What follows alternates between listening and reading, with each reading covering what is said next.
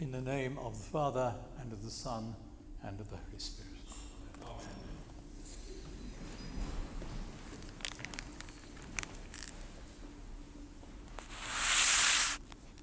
For more years than I can remember, I've had a book on my shelves called The Gospel in Many Tongues.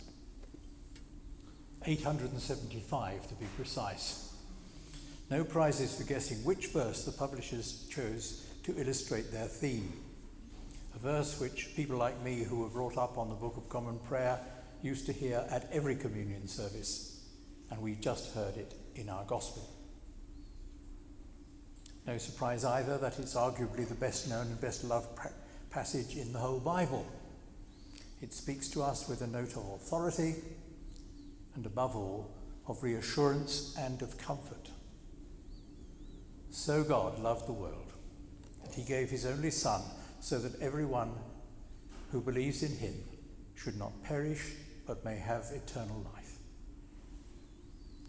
The word gospel means good news, but quite often we find things in our four Gospels that cause us to wonder, where's the good news there? Not so here. The reason why this verse is so much quoted is surely that we feel that it expresses what is most precious in our faith. The last time I preached from here, we remembered how God looked on all the works of creation and saw that they were good. Our problem, of course, is that human selfishness always spoils what is good.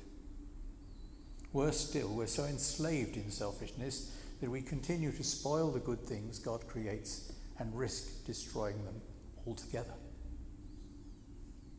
And selfishness, by its very nature, prevents us from finding a way out. The Christian good news is that God's love is by no means exhausted in the act of creation.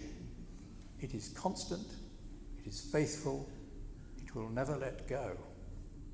It reaches out to draw us back into the friendship for which we were created to enjoy. And the means by which God does this is to share with us what it's like to be caught up in all the mess we human creatures have made of things. God so loved the world that he gave. That's what love does. It gives. In fact, we might well amend the statement to read, God so loves the world that he gives. I know, of course, that the original is in the past tense because it refers to an event in history. God's only Son was given in a particular human life at a specific moment in history and in an actual geographical location. That's remarkable enough, but it's only half the story. Jesus assures his friends before he leaves them they will not be on their own. He and his Father will do better than that. The Spirit whom they will send will keep him alive in their lives and give them the courage to face hostility and danger. The courage to spread the good news that God's love is still available. It can still release us from the prison of destructive selfishness in which we are trapped. So here is the offer of good news indeed, the best news imaginable. But the fact that the offer is there for us to accept is not enough in itself. I said a moment ago that God's love will never let us go, but because it is love, it will not, indeed it cannot, force us against our will. Shortly we shall say together a prayer which includes the words, "Your love compels us to come in." That mustn't be taken literally. Love and compulsion are incompatible. It would be more accurate, though less poetic, if we were to say, "Your love strongly urges us to come in." Don't get me wrong, everything else in the prayer is wonderful. The appeal of love is impotent unless it is responded to. In a very moving and remarkable book called Dare to Break Bread, the author, a parish priest, writes, "When I have made my confession with the congregation, I stand facing them and pronounce absolution. It should be a glorious moment. God is giving pardon to the penitent. too often the pardon is not received.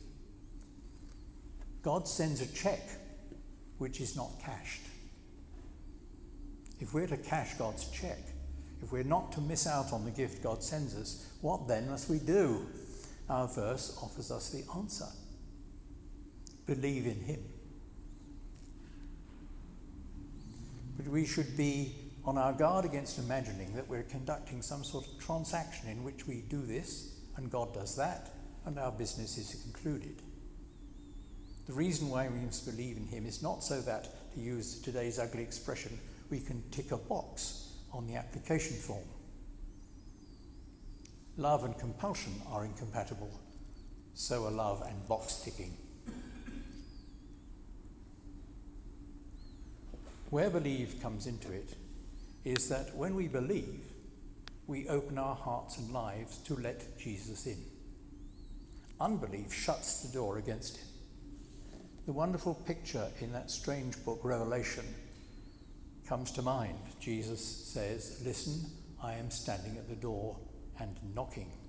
If you hear my voice and open the door, I will come in and eat with you, and you with me." And of course, that's why we're here gathered this morning.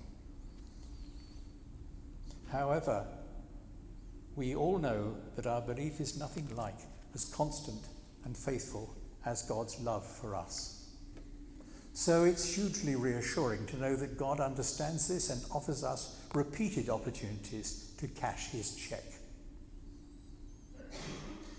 Some years ago, I sent my grandson, then at university, quite a big check. With some embarrassment, he admitted that he'd been clearing up the papers on his desk and had thrown it away. Of course, I sent another. You won't believe this, but this one got lost in the post. At that point, I overcame my previous reluctance and began banking online. I simply couldn't let my dear boy lose out. Now, Jesus tells us, if you who are evil know how to give good gifts to your children, and I include that grandchildren, how much more will your heavenly Father give you good things if you ask him? So God will never tell us, you had your chance and you blew it. We're taught to recognize in God a Father whose love goes way beyond anything we deserve or indeed can even imagine. We know this because love sends us his Son to be our true brother, standing with us in all the circumstances of life, in joy and in pain. Old Nicodemus was honestly seeking the way, but just couldn't understand how life with Jesus could only be described as being born again. He still couldn't grasp how the wind, which is God's Spirit, mysteriously permeates the whole of creation, and how that Spirit is constantly renewing it. St. Paul understood it when he wrote, "If anyone is in Christ, there is a new creation. Everything old has passed away. Everything has become new." Jesus speaks of the wind of the Spirit blowing where it chooses. We don't know where it comes from or where it goes, though we may hear its sound. But then again, we may not even hear that. How often are we aware of the wind only because we see the leaves moving? May I quote again from the book I mentioned earlier? Sometimes you go into your children's bedroom when they are asleep. You touch them, bless them, and pray for them. They receive a blessing but never know it. He goes on, "Lord, as I come to the Eucharist today, I want your touch to be like that given to a sleeping child. You can give wind, fire, and earthquake to those who need it. Let your presence be like that of a desert breeze." So this morning, as we come to the Eucharist, may we receive God's promise and his blessing with joy, even if we can't always be sure that we're actually feeling them.